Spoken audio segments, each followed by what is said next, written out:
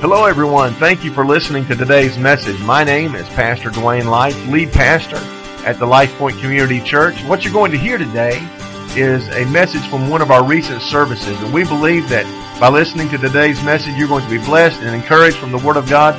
You're going to be strengthened, and we believe that God's going to speak to you in a very fresh, new, and real way through today's message. So thanks again for listening. Be blessed and encouraged, and we love you. God bless. So today, we're going to kind of get ready for next week. We're going to lay a foundation today that will prepare us for some of the things that we're going to talk about beginning next week. Today, we're going to call today's message, Getting Ready for the Rest of Your Life. Getting ready for the rest of your life. How many of you believe that the rest of your life can be the best of your life? See, I believe that finding God's plan and finding God's purpose for our life, Jesus called it an abundant life in John 10:10.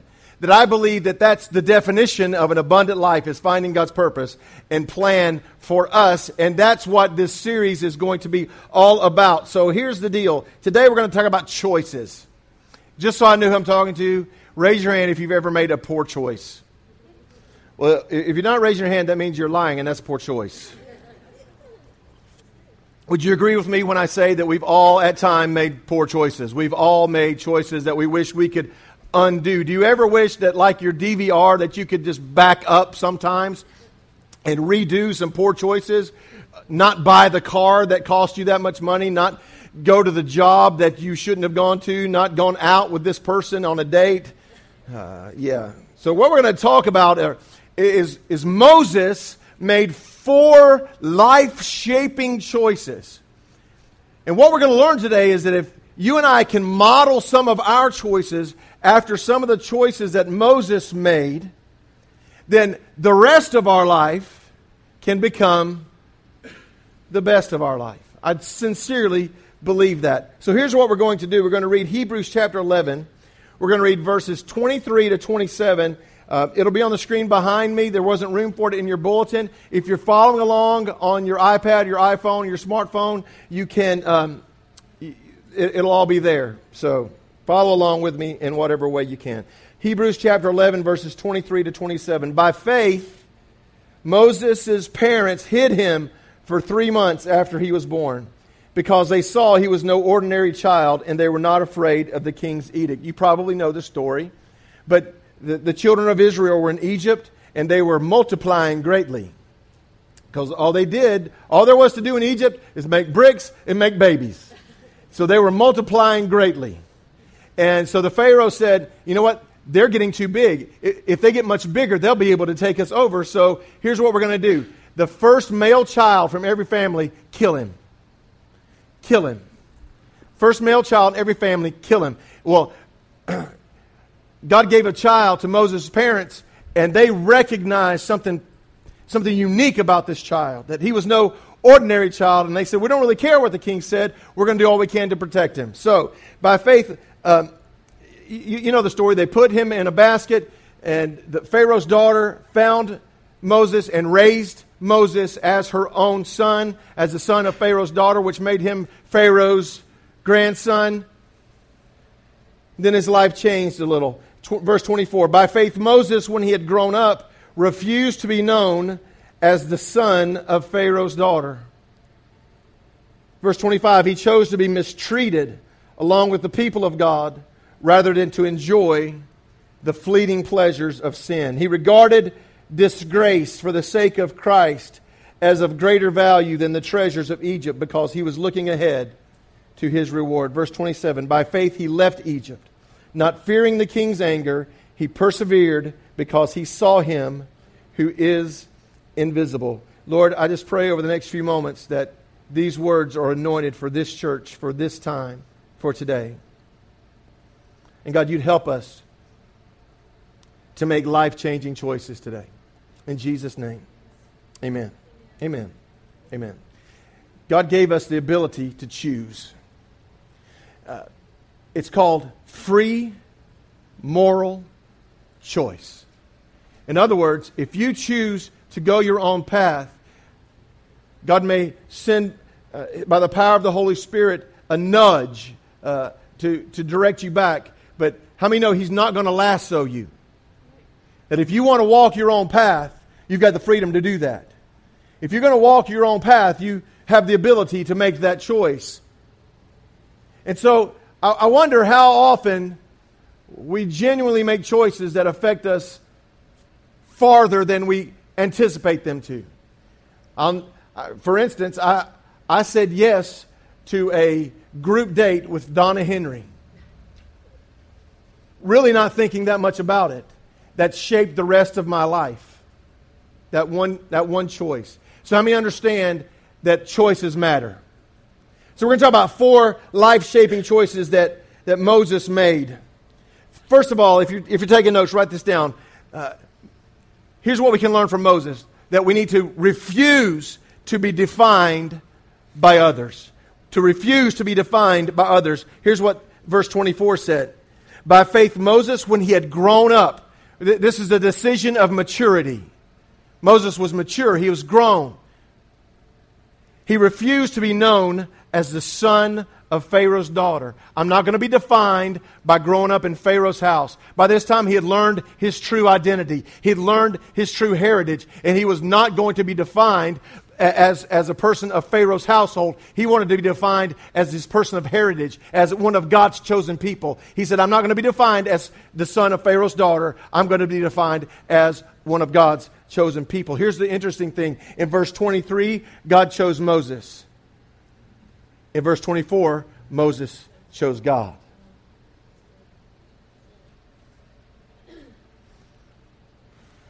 Scripture tells us, don't copy the behavior and customs of this world, but let God transform you into a new person by changing the way you think. Then you'll learn to know God's will for you, which is good and pleasing and perfect. That's Romans chapter 12. Here's what I know, that God's purpose for you is good. That God's will for you is good. And that's what I want us to be defined by. What God says, who God says we are, not who culture says we are. So here's the question. Who is determining your identity? Is it culture? Is it your parents? Maybe? Now listen, I want you, those of you that are still young enough to be in your parents' household, I want you to glean from your parents' wisdom. I want you to learn from their knowledge. They've been there. They can't be as old as they are by being stupid. You can't get as old as us parents are by being dumb. You got to have a little bit of wisdom to make it this long. But listen, I don't want my sons to be pastors because I'm a pastor. I want them to find their own identity. I want them to find God's purpose and God's plan. Maybe some of you, your identity is you found it from your children. You're living vicariously through them on the baseball field or the soccer field or the beauty pageant. I'm telling you, let God define who you are. Let Him tell you what your plan and purpose is. I was in an event. I wonder if this has ever happened to you. I was in an event, and it was probably 50 or 60 people in this room this past week. And this guy walked up to me and put his arm on my shoulder, patted me on the back, and said, "Dwayne, man, it's so good to see you. Man, it's been so long. How you doing? How's your family?" And I'm like, "Man, it's good." I have no idea who this guy is. I looked at the guy sitting beside me, and I'm like, "What's his name? Who is that?" And he told me his name, and I should have recognized him. I should have known who he was. But here's the deal. He had to answer to whatever I called.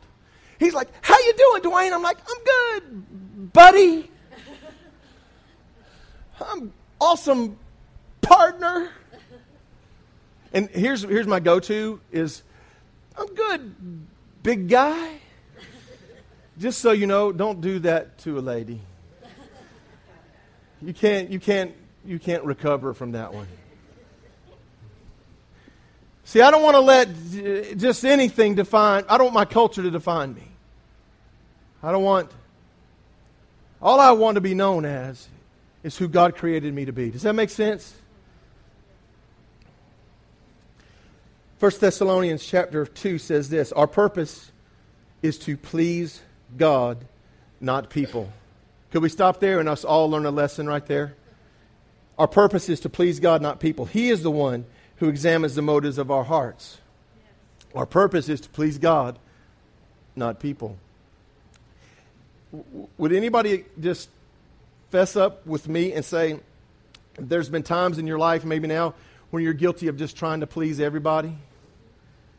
How'd that work out for you? I remember when we planned this church, that was my goal. I just wanted to make everybody happy.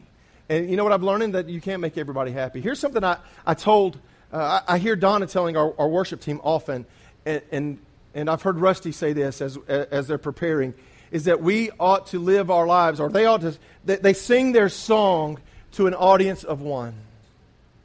In other words, when they sing, they want you to participate with them, but you're not their audience. The audience is God Almighty, and that's how we ought to live our lives. That we live our lives to please Him, to serve Him. And if that makes anyone else unhappy, then I'd rather make 10 million people unhappy and serve and make the one true God happy than make 10 million people happy and displease the Lord. So we live our lives as an audience of one. See, envy tells us, I want to be like you. In other words, I want to be like you. I want to have what you have. I want to own what you own. I want to possess what you possess. I want to have a marriage like you have. That's envy. I want to be like you. People pleasing is, I want to be liked by you. And can I tell you, that is a futile endeavor. Because it doesn't matter. You're never going to make everybody like you. So why don't we stop trying? Now, that doesn't mean we're snotty to people, is it? That doesn't mean we treat people poorly. That means we funnel our actions through an audience of one, that we please God and Him alone. He said this in Jeremiah chapter 29, verse 11. I know the plans I have for you, declares the Lord. Plans for good and not for disaster, to give you a future and a hope. Let me tell you what I believe real success is in life. Real success in life is not the corner office. Real success in life is not the nicest car in my cul-de-sac. Real success in life is becoming and being exactly who I was created to be. Real success in life is becoming exactly who you were created to be. And the only way you're going to find that is to live a life with an audience of one. To serve Him and to please Him and to live your life in full pursuit of Him. And honestly, that's what this campaign starting next week is going to be all about. It's finding that plan, finding that purpose. And I told them this in the prayer room. Here's what you need to understand. This is not going to be some spiritual platitude where we say, hey, you need to find God's purpose. We're going to say, we want you to find God's purpose, and here it is. You're going to understand, if you'll make an investment over the next 40 days, over the next 6 weeks, you'll leave understanding what your purpose is, what your God-given purpose is. You'll understand that. So, we refuse to be defined by others. We're defined by the purpose and plan of God. Number 2, the life-shaping choice is to choose short-term pain for long-term gain. Hey, if you're an athlete, this is not a philosophy that you haven't heard before. If you've ever been in a gym, you've seen the poster. If you've ever played high school athletics, you've heard your coach say this, that no pain, no gain. And you know, understand, those principles are for more than the weight room. I mean, those principles equate to life. How about financially? Saying no today, experiencing a little pain by not having the car you might want, or being able to go out to eat as much as you want, or being able to have the house that you want today, being able to say no today may pay off with great dividend later. A little pain today, great gain later. Yeah, Dave Ramsey says it like this. He says, live today like no one else, so one day you can live like no one else. That holds true for our marriage. The investment we make in our relationships. You know, if I go through the pain, the discomfort of saying no to Dwayne so I can say yes to her. If I can say no to me to say yes to my children, there's a great dividend that's paid off later. So I'm going to tell you that there may come, and this is not a very popular message, that we may have to say no to ourselves from time to time. Here's what happened to Moses. Moses, chapter 11, verse 25 of Hebrews says, Moses chose to be mistreated along with the people of God rather than to enjoy the pleasures of sin for a short time. Can we just be real with each other? Sin can be pleasurable. It doesn't make you a heathen if you agree with me. Because first, if sin wasn't pleasurable, if sin wasn't fun, if sin wasn't attractive in some way, shape, form, or fashion, then guess what? You wouldn't want to do it. But Moses said no to the pleasures of sin so he could step into his God-given office. How many of you know that even in the Nile River, even as a child in Pharaoh's house, God had a plan for Moses. That God knew that his people were oppressed. And he'd heard the prayers of his people. And he said, I'm going to send you a deliverer. And he grew up in Pharaoh's house. And Moses had no idea as an 8-year-old, as a 9-year-old, that God was going to use him mightily one day. But guess what? God knew all along. And so as Moses began to recognize that God had a plan for him saying no to the pleasures of sin for a season brought him great gain. And rescued what some scholars say was as many as 2 million people from the oppressive Egyptians. Romans 5, 3 and 4 says this. I want you to listen to this one particular word. We can rejoice too when we run into problems and trials, for we know that they help us develop. You ought to circle that word, develop. Endurance. And endurance develops strength of character. And character strengthens our confident hope of salvation. Here's the problem in our nation. I'm just going to get... We don't know how to say no. We don't know how to say no to our immediate desire, our immediate want. We don't understand the principle of delaying gratification. We don't understand it, and it's killing our country, by the way. Our country's citizens are buried in debt because our government showed us how to do it.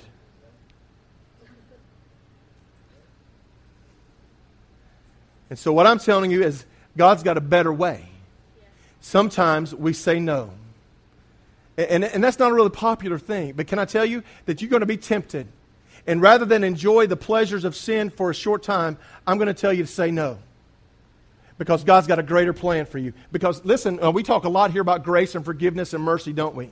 And I believe that there is forgiveness and grace for every sin. I believe that, and will go to my grave with that message. But how many understand that forgiveness doesn't mean there's no consequence? Forgiveness doesn't... If I go and rob a bank and commit murder, God will forgive me, but I'm going to prison. I'm telling you that God's got a better plan for us than that. Yes. See, God's not a God of judgment, and God's not a God of God's not a God that wants you to not enjoy life. He just has a broader range of vision than you do, yes. And what you see as pleasurable for a few moments or a short season, God sees as a key to death for you, and He wants more for you than that. That's not your purpose.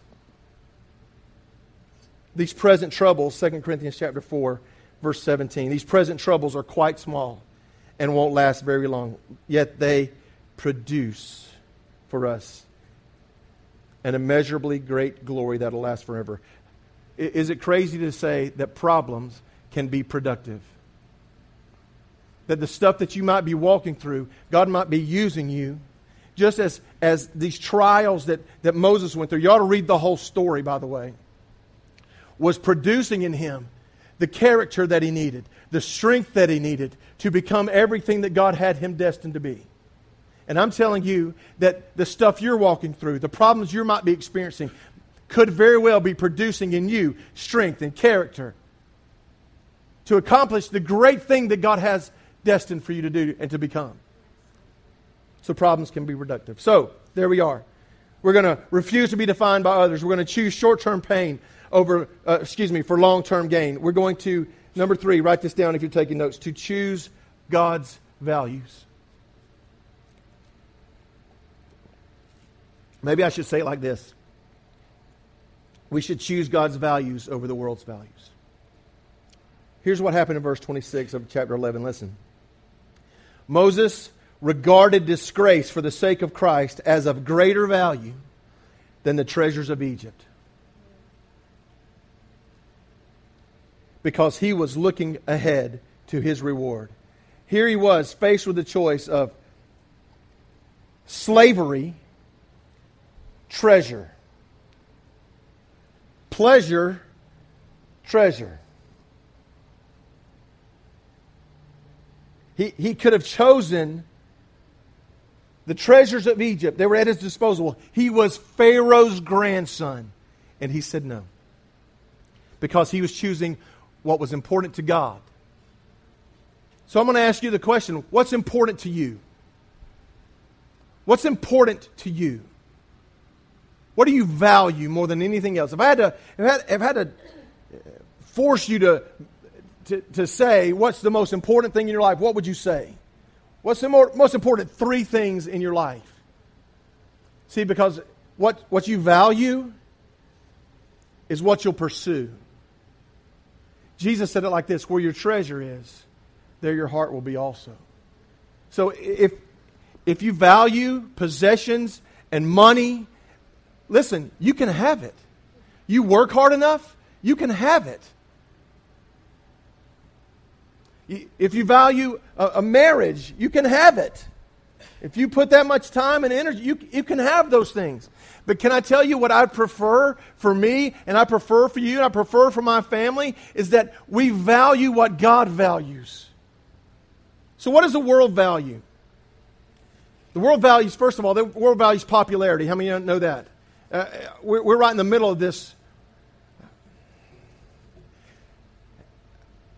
If you're my age or around, you've seen a lot of presidential elections. You've never seen one like this. It's crazy. And I don't stand behind a pulpit and tell you who to vote for.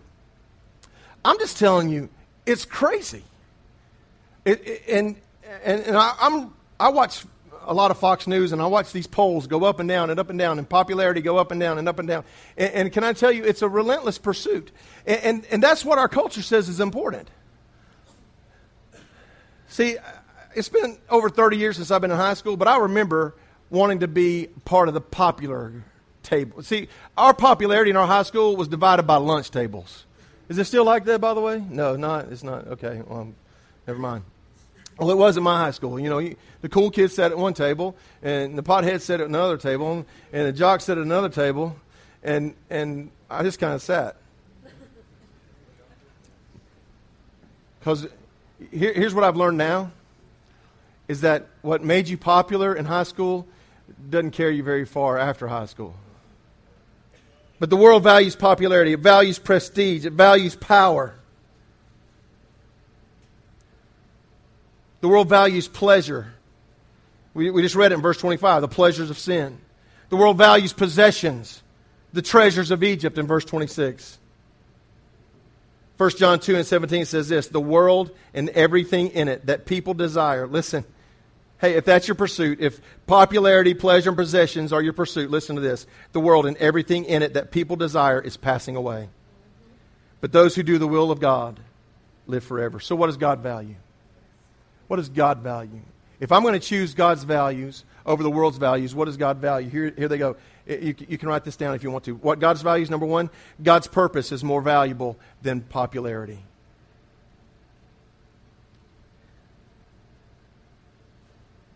God's purpose was more valuable to Moses. By faith, verse 24, when he had grown up, he refused to be known as the son of Pharaoh's daughter. God's purpose was more valuable to him than being called the son of Pharaoh's daughter.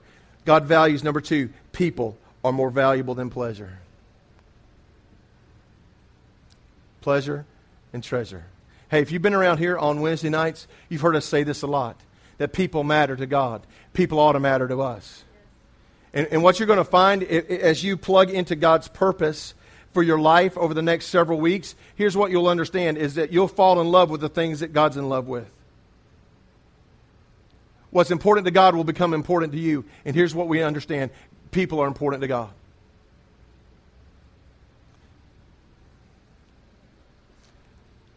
And number 3, peace of mind is more valuable than possessions.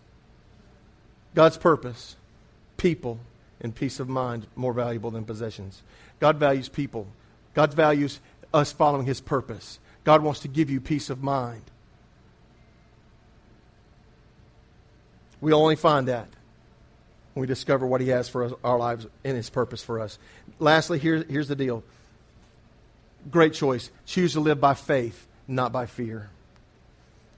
By faith, this is verse 27, Moses left Egypt, not fearing the king's anger. Now here's what you have to understand. God told Moses to walk into Pharaoh's court and say, let my people go. Now here's what, if you understand a little bit about that kind of government, if Pharaoh wanted you dead, you were dead. He didn't have to go through a Congress. He didn't go through anybody. If he spoke the words, kill him, you were a dead man. And so Moses just walking into his presence unannounced, uninvited, and making a demand like, hey, you need to let all these people go. Moses was taking his life in his hands. Now, maybe that wouldn't cause you to fear, but I'd be a little nervous. I'd be a little anxious. But Moses said, listen, the scripture we read, not fearing the king's anger, he persevered because he saw him who is invisible. He was living by faith, not by fear. I showed you an I Am Second video a few weeks ago of Bethany Hamilton. You may remember. She was the young lady that lost her arm in a shark attack. She's a professional surfer. She was on a fast track to becoming she wasn't professional at that time, but she was on a fast track to becoming a professional surfer. Went to the water, came out without her arm, almost died. Doctor said, you'll never surf again. There's no way you'll be able to keep your balance with one hand. Now I'm just curious. If you've been attacked by a shark and lost your arm, almost died, would you be real excited about going back to the beach? Would you be real excited about getting in the water again? No. But weeks after Bethany Hamilton lost her arm, guess where she was? She was on a surfboard in the water. She's a believer, by the way. You know why? Because she knew God. She felt like she was called into this lifestyle to be a light for Christ. She said, I'm not going to live my life by fear. I'm going to live by faith. And so here's what I'm going to say to you guys. Maybe some of you here you need to get back in the water. I don't know what happened. I don't know why, but maybe you got hurt. Maybe you got sick. I don't know, but you've been operating by fear instead of faith. And I'm going to tell you that maybe it's time to get back in the water. In fact, I hope I'm going to get just a little southern with you. I hope a whole heap of us get back in the water over the next 6 weeks. Yes. See, the truth is, we see the disciples going across the lake, and only one of them had enough faith to get out of the boat. And I'm just going to tell you that if you're letting fear, let me just sum it up like this. If you're letting fear stop you from becoming exactly who you were created to be, man, I want you to get back in the water over the next few days and weeks. Because I don't care who you are in this room. Please hear this. I don't care how young you are. I don't care how old you are. I don't care how long you've been in the church. I don't care if today's your first day ever stepping foot in the church. God's got an amazing, incredible, perfect will, plan, and purpose for your life, and something amazing for you to accomplish. And don't you dare let fear stop you from becoming everything God has created you to become.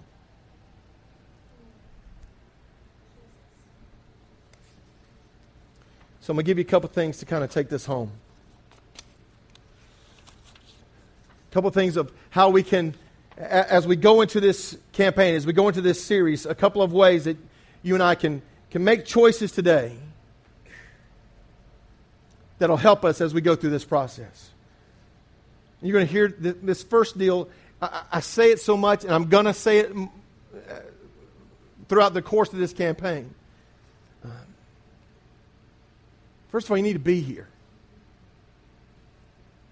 Write this down. Get support from others. Hebrews chapter 10, verse 24 and 25 says, "Let us think of ways to motivate one another to acts of love and good works. And let us not neglect our meeting together as some people do, but encourage one another, especially now that the day of His return is drawing near." I'm going to give you another shameless plug. I believe for you to get everything that you need to get out of this series, you need to connect in a small group. Now, there's two ways you can do that. On Sunday morning at 10 o'clock, Wednesday evening at 7 o'clock. Now, some of you come to both, and I want you to continue to do that. But here's what you need to know. They're going to be very, very similar, because we want to give everybody an opportunity to come to at least one of those every week during this campaign. And I want you to listen to me. You will not regret it. Somebody said that spiritually, we don't grow in rows, we grow in circles.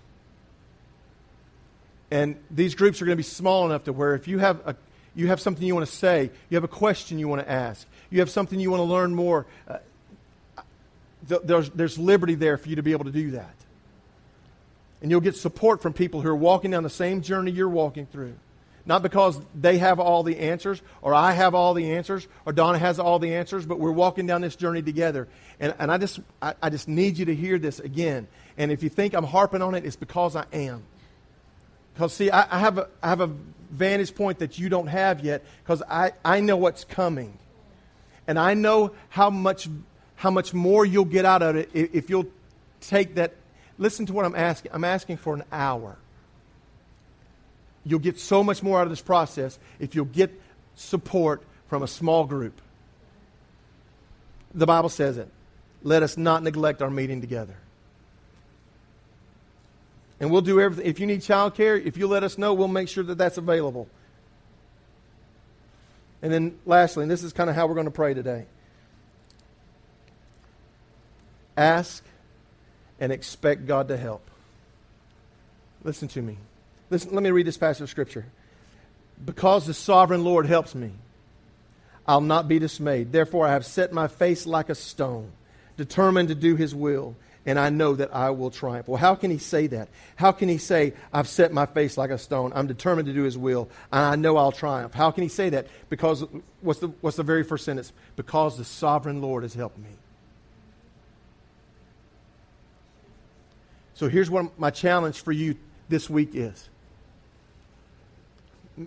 Maybe at this point, you're kind of like, okay, it's another sermon series. I'll come. I'll watch it on my phone. I'm going to ask you to do something radical. We did a series a few weeks ago on Wednesday night that was called Dangerous Prayers. I'm going to ask you to pray a dangerous prayer. God, over the next 6 weeks, reveal to me my purpose. Reveal to me what you want me to do with my life. Reveal to me how I can serve you in a greater way. Ask Him to do that. And then here's what I want you to do. I want you to come to church next Sunday morning, having involved yourself in this process, having invested your time, talent, and treasure, having invited someone. I want you to come to church next Sunday morning and expect God to do something supernatural and real and powerful. Do you think it honors God when we ask Him to do something and expect Him to do what we ask? Yes. I think it honors God. I think it speaks of our faith. I think it speaks of our trust in Him. So that's what I'm going to ask you to do. I'm going to ask you to pray and ask God to do. Listen, I don't want Donna to pray, God, I want you to fix Joy. I want you to square her away. I want you to do what? God, I want you to do a work in our church. I want you to cause us to grow spiritually as a body. But God, would you do this? Would you start right here in my own heart? Would you change my own life? Would you focus my own spirit, my own soul toward the purpose that you have for my life? Would you speak clearly to me as an individual about what you'd have me do with the rest of my life? Make the rest of my life the best of my life. Make it count. Make my life significant. Don't you want that for your own life? Don't you want it at the end of your life? Don't you want it to have stood for something, to have counted for something? Can I tell you, you can spin your wheels in this culture all you want to. The only thing that lasts forever is what you do with Christ and what you do for Christ and what Christ does in you. That's the only thing that will last forever and forever. Amen. I believe in doing all the other stuff and having a great career and raising a great family and getting a great education. But at the end of the day, all of that, we just read it, all that's going to pass away. God, show me my purpose. That's our prayer. Will you bow with me? And let's pray together.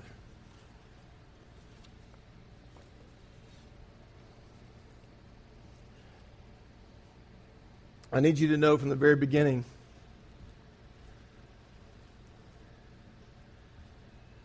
what this series is all about. It's about the gospel. It's about the fact that Jesus came to this world. Jesus said in John chapter 10, verse 10, that the thief comes to steal and kill and destroy. And can I tell you that you have an enemy and he loved to see you die, not becoming everything that God created you to be. But he didn't stop there. Jesus went on to say, but I've come that you might have life and have it more abundantly. I believe what God wants to do in each and every one of you is to give you a purpose, to give you a plan. In fact, I probably said that incorrectly. He's already given you a purpose. He's already given you a plan. What I want Him to do over the next several weeks is to reveal it to you. And listen to me. I've never seen God turn away a hungry heart. So if you're here and like me, want your life to be significant, want your life to count, you want to find success in becoming exactly what God created you to be, then that's what we're going to ask Him to do today. But here's what I need you to know. It all starts at one place. It all starts at the foot of the cross. So if you're here and you've not surrendered your life to Christ, I'm going to challenge you to do that right now. I'm going to challenge you to surrender your life today and to live your life from this point forward in full pursuit of Christ's purpose and plan for your life. To follow Him. Maybe you're here and you've been a Christian all your life, or you think. I'm going to tell you to pray and ask God to speak to you something fresh and something new about what He wants to do in your life. To reveal your purpose. And then expect Him to do just that. What I'd like to do now is to pray for you. I'd like to pray that God causes you to walk in His purpose in such a way that you become exactly what He created you to be. I can't tell you this. I tell you what He didn't create you to do. I tell you what His purpose isn't.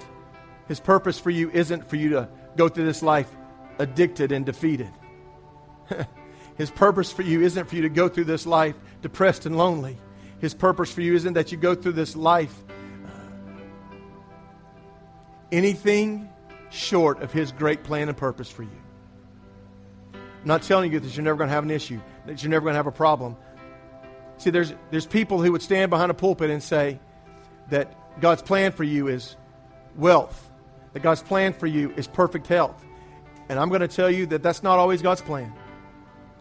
But here's what His plan is that even in poverty, even in sickness, He wants to walk with you and talk with you and be with you. He's got a plan. He's got a purpose. Let's ask Him to help us discover that over the next few weeks. Father, in Jesus' name, God, I pray as humbly as I know how to, God, that You would reveal in us. You'd answer the question over the next few weeks, what on earth am I here for? You speak clearly to our hearts about the purpose and plan that you have. And help us, God, to become exactly what you've created us to be. I love you, Jesus. I believe you're going to do a great work in some lives. God, I'm going to ask you to do a great work in mine. God, I want to know you more at the end of this 6 weeks than I know you today. I want to understand more about who you are and the way you do things.